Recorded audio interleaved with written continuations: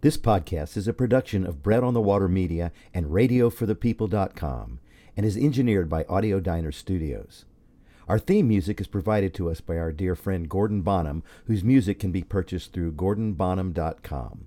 Our graphics for this podcast are provided by Kathy Piercy Fryan. The podcast is sponsored by Artisan Realtors and Silicon Prairie Ventures. This podcast is intended to give people a glimpse at what it's like to get a bad diagnosis, whether it's cancer or something else, and then go through a traumatic experience. First, we will discuss how my cancer story affected me and my family. Then we will talk about how their experiences affect other patients and their families, including discussions around why you need to advocate for yourself or for your family member. As we explore other patients' experiences, we will talk to some professionals about how to move forward after a traumatic or not medical event. I expect this to be a discussion that changes over time to reflect these combined experiences that I and others have had, and what our journeys are like, and the inevitable twists and turns that go along with real-world experiences. Join us on this ride as we attempt to show joy and laughter as well as the tragedy.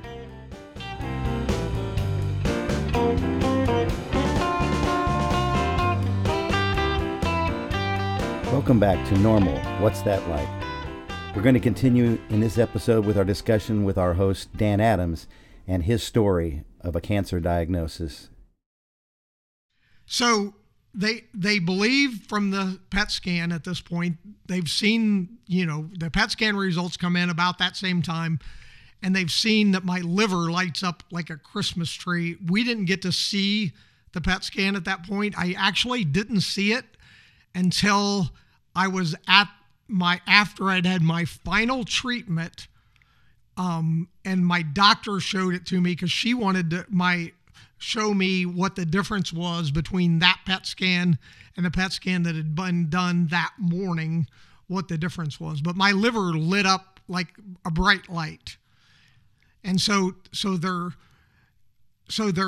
they've confirmed that I have B-cell lymphoma in my spine at this point, but they're thinking this double hit thing still is a possibility that I have liver cancer on top of, which I never got that. I didn't understand. They kept saying double hit, and I was at the point where I didn't really even know what they were talking about. I mean, and anybody that knows me would find that surprising, but I was just not coherent enough to understand what that double hit thing was. And the reality is, almost who cares? The first hit was so daggone bad. Who cares if it was a second hit?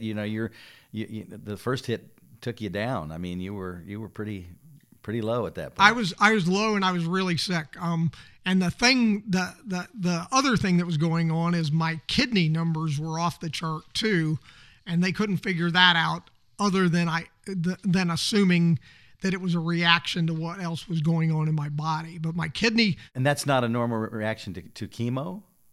Immunochemo? My kidney numbers started looking bad before I had the chemo. Oh. And I did not have... So I didn't have my first chemotherapy treatment until the 28th of February, the last day of February. And they came in that day, the day before the chemo. They were trying to figure out all kinds of stuff. So they're taking blood work. They're doing all this stuff. And the other thing that I had never experienced in my life before is they bring an x-ray machine in, and they're doing an x-ray on me. And then there's another group of technicians trying to put an IV into me. That's a port IV, which to do that, they have to that's the x-ray machine. They've got to do that. And then they have to find out exactly where they want to place it. And at the same time, it's time for my 2 hours for the nurse to take blood out of my arm, because they're doing this every 2 hours, taking blood and having test results done. And so the IV team has my one arm and the nurse has my other arm, and I have a panic attack. I mean, it was just too much going on. I had no idea what a panic attack was. I do now know what they are, and it's not a pretty thing.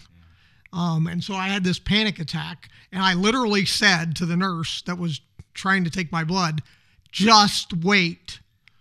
No, I'm not going to have these people over here and you on the other side. It's too much. We can't do that. And did they back off? Did they respond? She did back off, That's and good. it was good.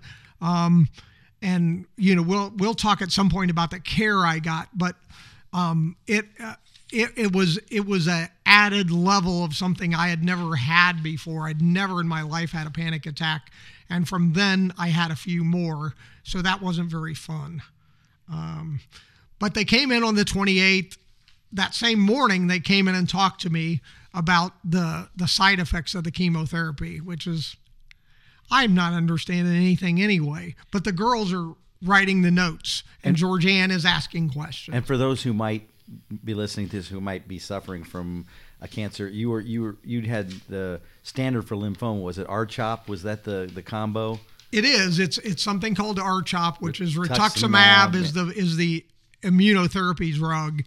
But because of my kidneys, they decided they couldn't give me the rituximab. And that's actually the monoclonal antibody part, right? It's the immuno part, right? Correct. And so they weren't going to give me the rituximab. They were just going to do the chemotherapy half, not the immunotherapy part of the thing. And so that was something that was, you didn't know how that worked. But I got that, and it took I think they started at 3 o'clock. And because they're doing it through an IV, and there's one of the drugs that is it takes a really long time. They have to put it in really, really slow. Unless there's a patch they can do that where they do it much quicker, or not a patch. It's an injection into your stomach. They do it as an IM. They inject it and then let your skin absorb it, which you can take it a lot faster. But at that point, they were just giving me everything through the IV. So I finished chemotherapy at 12:03 a.m. from 3 o'clock in the afternoon. And, again, I'm not feeling well. But you didn't miss an exercise outing or anything because of that. It wasn't like it took anything off your plate for the day. No, I'm in the hospital, and I'm not and I don't think I'm going anywhere anytime soon. Yeah. They were concerned about both my kidney and livers because they knew my kidney numbers were bad, my liver numbers were bad, and they were just concerned about. Is that Tony? But they were just concerned. Yeah. And so, so the next day, I've talked about this weight thing, that they're giving me these fluids and my weight keeps going up. The next day, the kidney team comes in and says, we think we should put you on LASIK, which is designed to pull some of that fluid off of you for people that aren't familiar with that. They didn't think the idea of put a whole bunch of fluid in and then take some off. Maybe they just put less fluid in. I mean, the math works out, I think, doesn't it? That was one question I asked because I didn't understand, but I think they believe that putting the fluid in flushes some of the things out of your system. But I'm still, at this point, I'm still gaining weight. And so they have this theory that we're going to put me on LASIK and get my weight down. My kidneys at this point are operating at 55 to 60%, and my liver numbers look bad. And so they said, we don't think you're getting enough sleep. And I said, well, then get me out of the hospital. Well, right? What I said was, quit waking me up every 2 hours in the middle of the night to take blood if you think I need more sleep. It's one of the fascinating things I think about the medical profession. They're the folks that did the research years ago on the negative effects of having a schedule where you work days, some days, and then you would jump to nights and you're back to days. And they said, really bad for you. And of course, the profession that does that more than any other profession is the medical profession. So, sometimes I wonder what the thinking is going on there, So they did agree to stop waking me up in the middle of the night Really? to take blood. Okay. Because it wasn't going to change But why was much. that not an obvious thing? I mean, you're not the only one that could have complained about that. I'm sure it's a standard procedure. But why? Well, Like that's you a good said, question. When you're that ill, sleep is critical. Why in the world can they not work around that? I don't know, but this happens again later in my care that I have to say stop. It wasn't for blood work, but later on they're waking me up to take my temperature, to take my blood pressure, and to take my O2, my and I know oxygen. for a fact that they have equipment that they could just leave on you that could come on automatically and do that. You could sleep through a little thing, a cuff blowing up. I just sometimes you wonder. Did you notice you had a piece of equipment that does that? Oh, you didn't. So I did not have one of those blood pressure things on me all the time. I did have a pulse oximeter to do the oxygen level. And obviously they can see my pulse there, and the temperature they can put infrared thing on my forehead and figure that out. But they weren't doing it that way. They were sticking a thermometer in my mouth. Well, that's the only way they could wake you up. Yeah, I mean, exactly. That's the only excuse for that. Right. So at this point, I'm still not eating. I'm still gaining weight. I'm at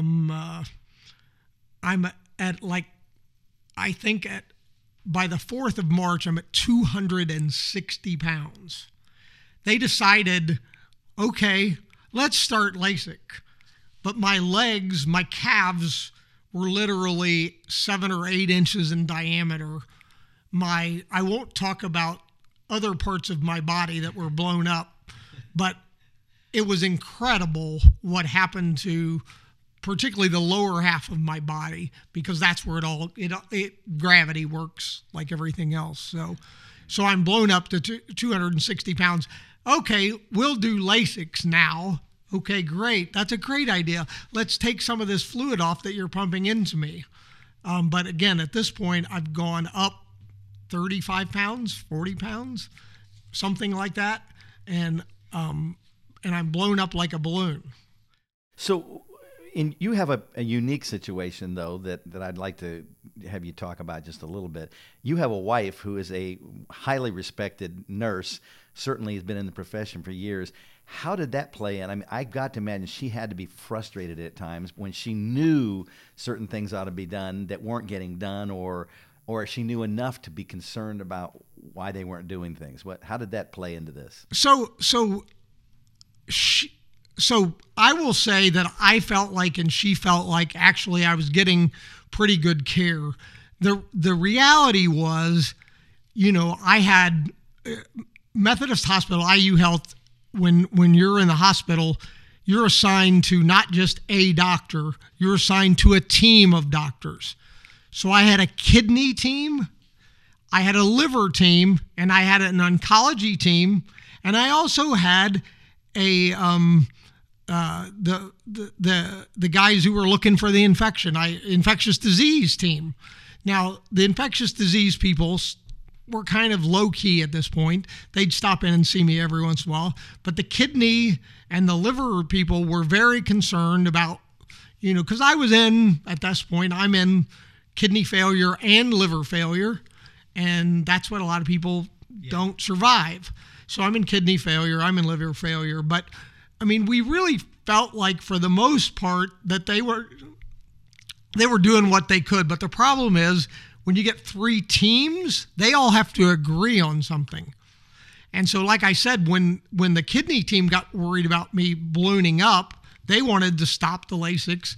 But the oncologist wanted, because I had had chemotherapy, they wanted the fluid to flush me out. So you have differing opinions because they're coming from different places. The kidney people only worried about my kidneys. Liver people only worried about my liver. Oncologist is worried about the cancer. And your wife is worried about the whole Dan Adams, and wants this team to have somebody in charge that says, okay, I understand your concern. Here's what we're going to do. And there is no There really isn't a device for that. We literally got to that, but it took a little while longer. We began talking. She began talking. She knew nurses. She knew the charge nurse, the nurse manager. She knew all those people. She knew a lot of the doctors. She didn't know the oncologist group because she had never dealt with cancer before, but she knew a lot of people. My kids were who was frustrated.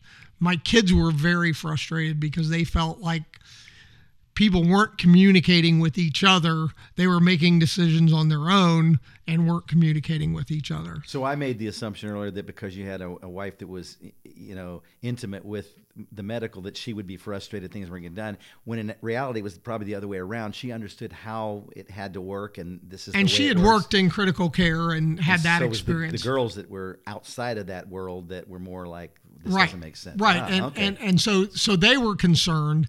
And Georgianne did get to be concerned, especially when I ballooned up to 260 pounds and I'm not eating. So they know that that's not a realistic weight for me. And so she began to be concerned.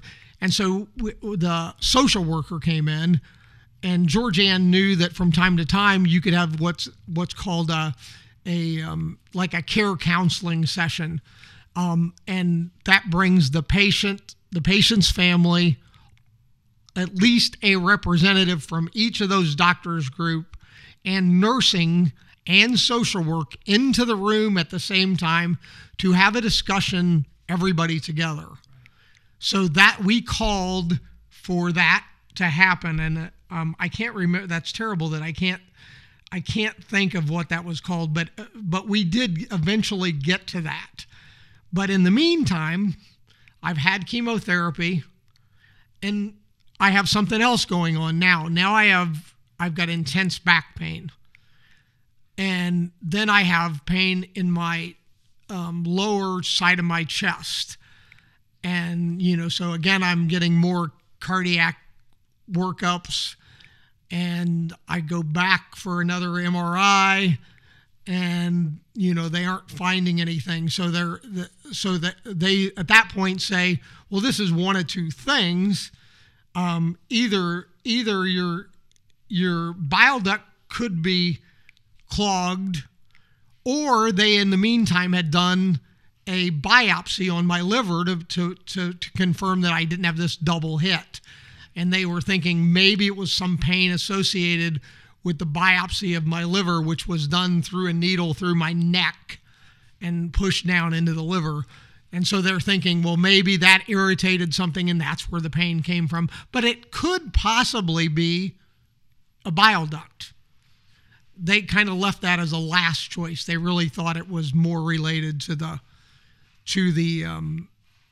liver biopsy. And again, this point in time, where things are not progressing in a good way. I'm in liver failure, I'm in kidney failure, and now they find fluid on my lungs. And they hear a cackle, and so now I've got fluid on my lungs. So now I get an NG tube, a feeding tube, and that's going to help you want to eat. Yeah, right? And at that point, then I'm NPO. I'm not right. allowed to eat. It's all being done for me. And so, we're the 16th of March now, and the day after this an NG tube is put in me, which is not a pleasant procedure, and they do it in the room. It's gross as can be, but we have this care conference, and in the care conference, we do find out finally. That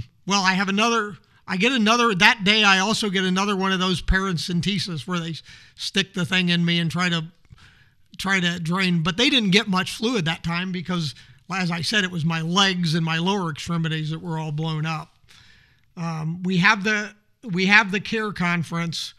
The oncologist does, my kids do ask about the first time anybody's asked, and at this point I'm just along for the ride. I'm very ill, and they ask about, and I don't even, I'm getting this out of the book the kids wrote.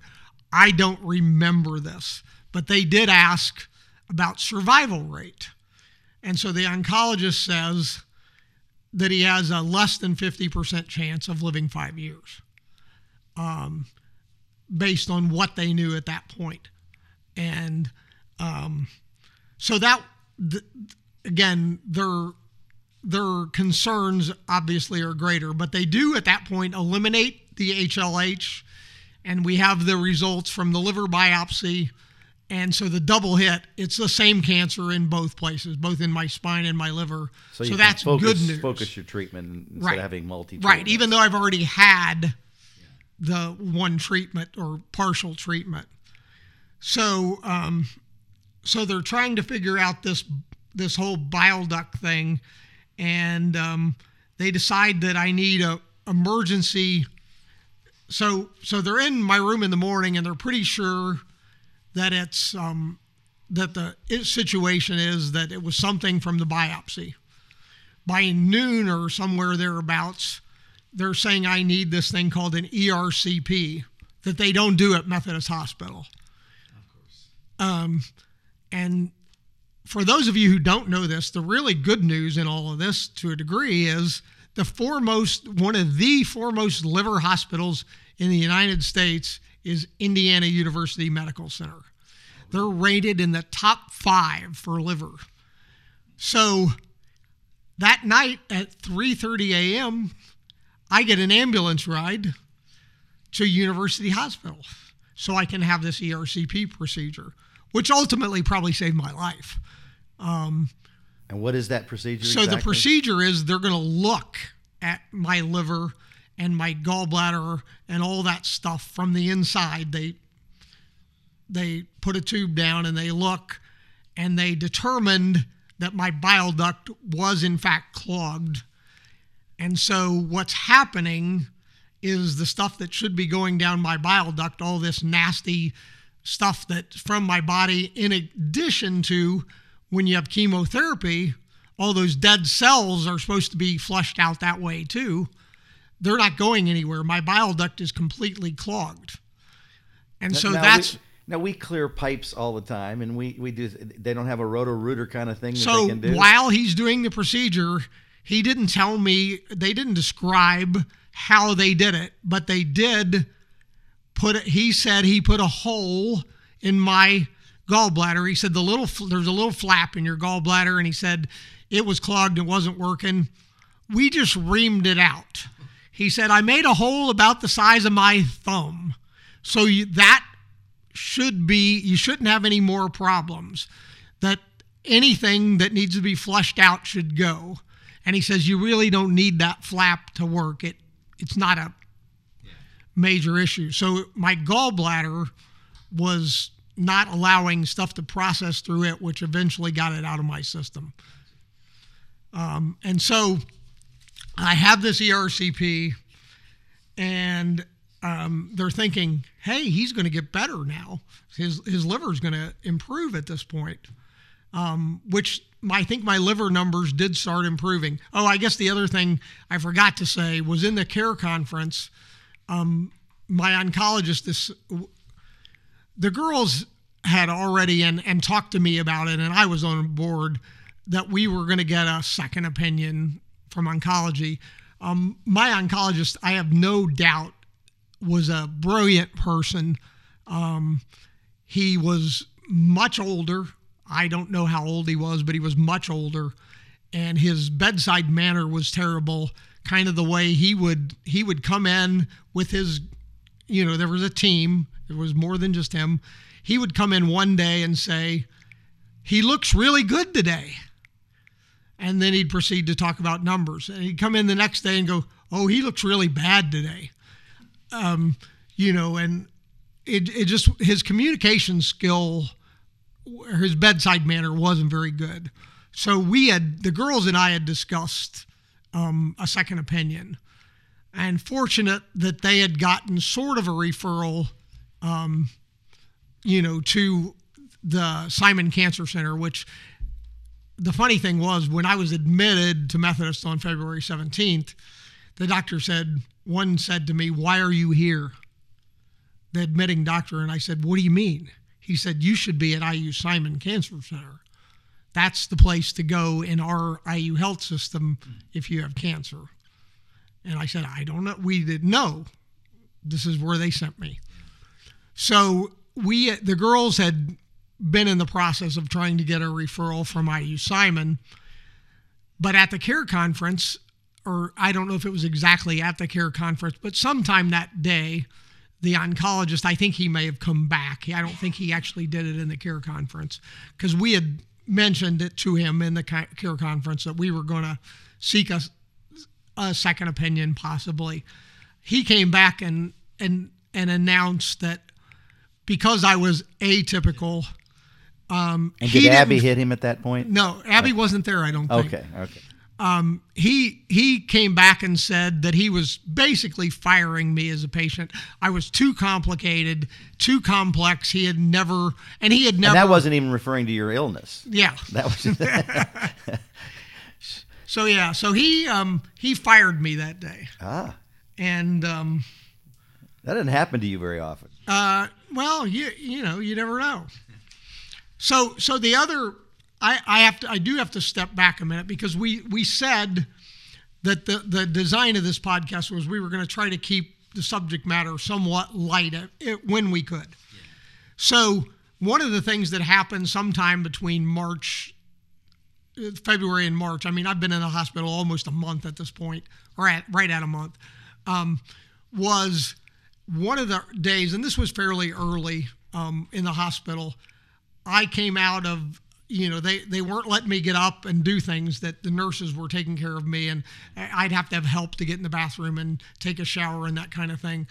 And I came back to the room one day and I said, I think somebody put hand sanitizer in my underwear. Because if you've ever had that burning sensation that you get sometimes from putting hand sanitizer like on the back of your hands instead of the palm of your hand, I felt that in not a very comfortable spot. And the girls thought that was hilarious, and they were sure that I was just having some out of mind experience. Yeah.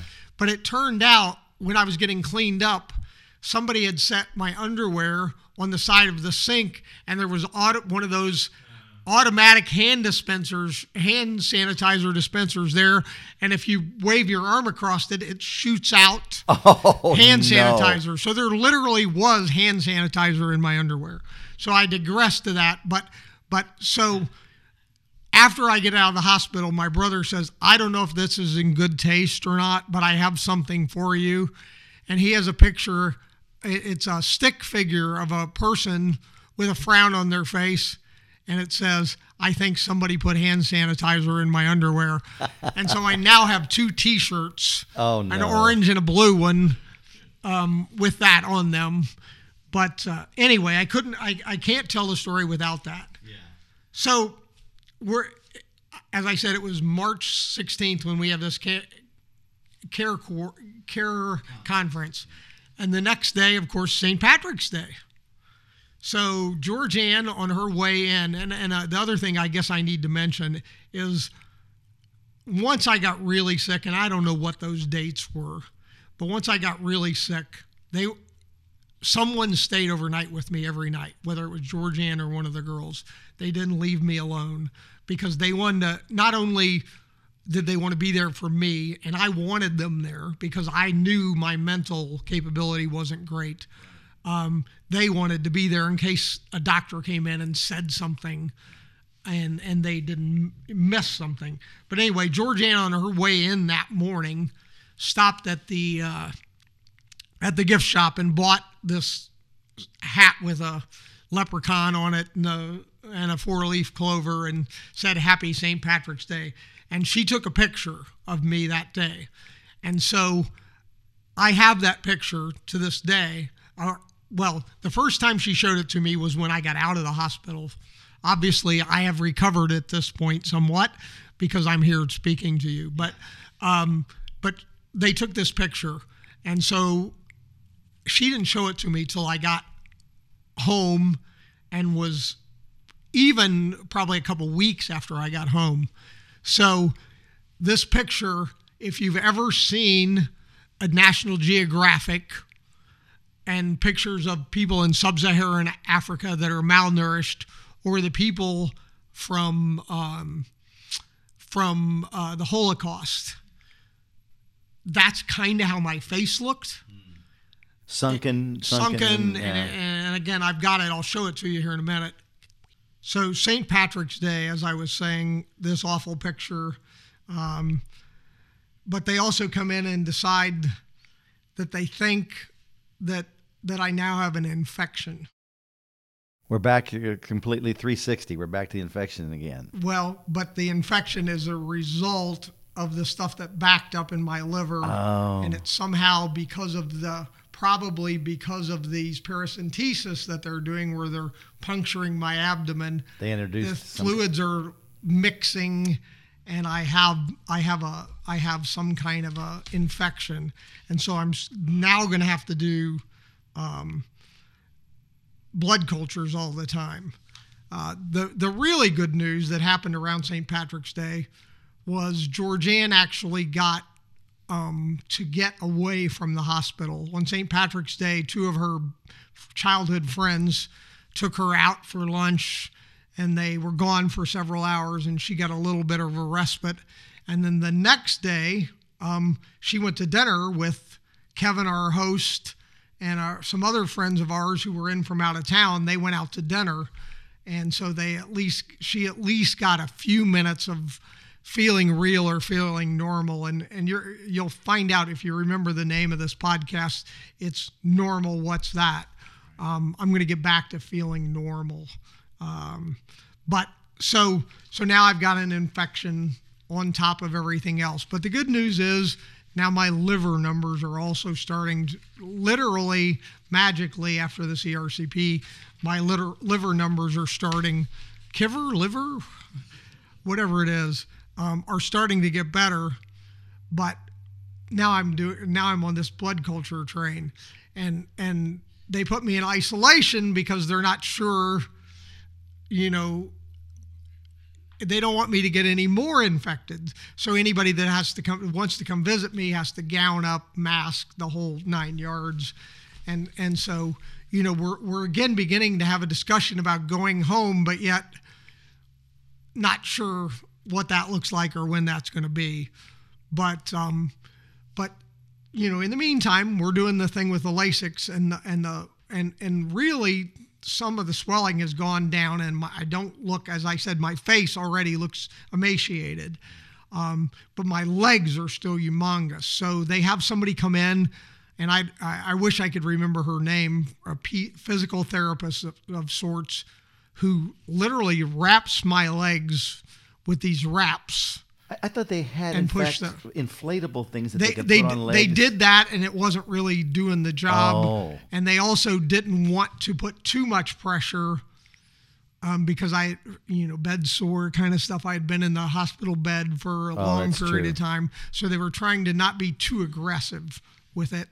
So they did these wraps, but it was miraculous. In like 3 days, my calves went from 8 inches around to being almost normal again, with this woman who came in and wrapped them once and leave it on for an hour. Then she'd come back, take it off, and wrap them again. And it was pretty amazing that this, what looked like a pretty benign process, was working so well to get this off.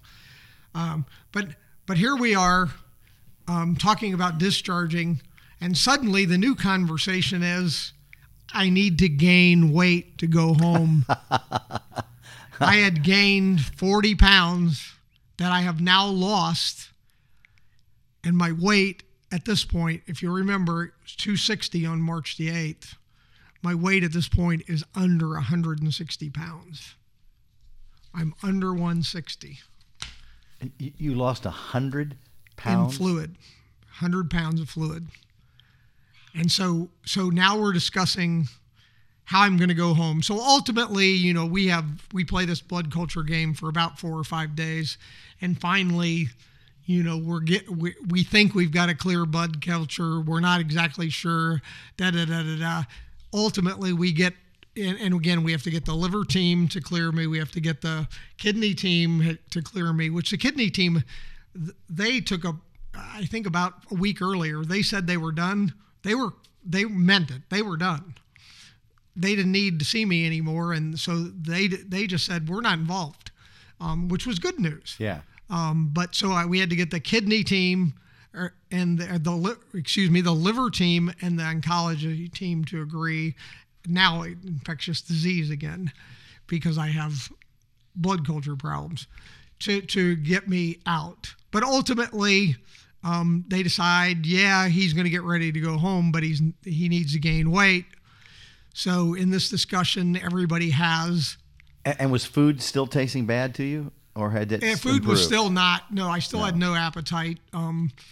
But it was better. It wasn't. Things didn't taste just terrible all the time. But they decide that they're going to put this feeding different kind of, it's not an NG tube, it's an NJ tube. It goes into my stomach instead of elsewhere. And so it's going to give me nutrients, on a consistent basis all the time. But unfortunately, it's also spring in Indiana. It's March, around the 20th of March, and my allergies are pretty bad, and so I get postnasal drip. And so in addition to having this food being pumped into my stomach, I'm getting postnasal drip, and I'm not feeling good at all. And the other thing is I can't sleep at night. I have to get up to go to the bathroom and whatever else. But they get this feeding tube in with me, and they decide they're going to send me home. So the other thing that's transpired is I've had to have physical therapy, and at this point I can't walk on my own. I'm using a walker.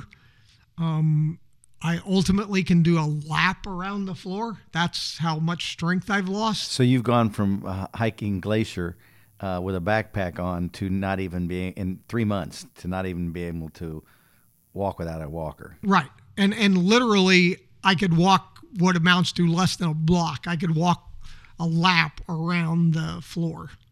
And that's as far as I could go without being out of breath and tired and need to sit back down.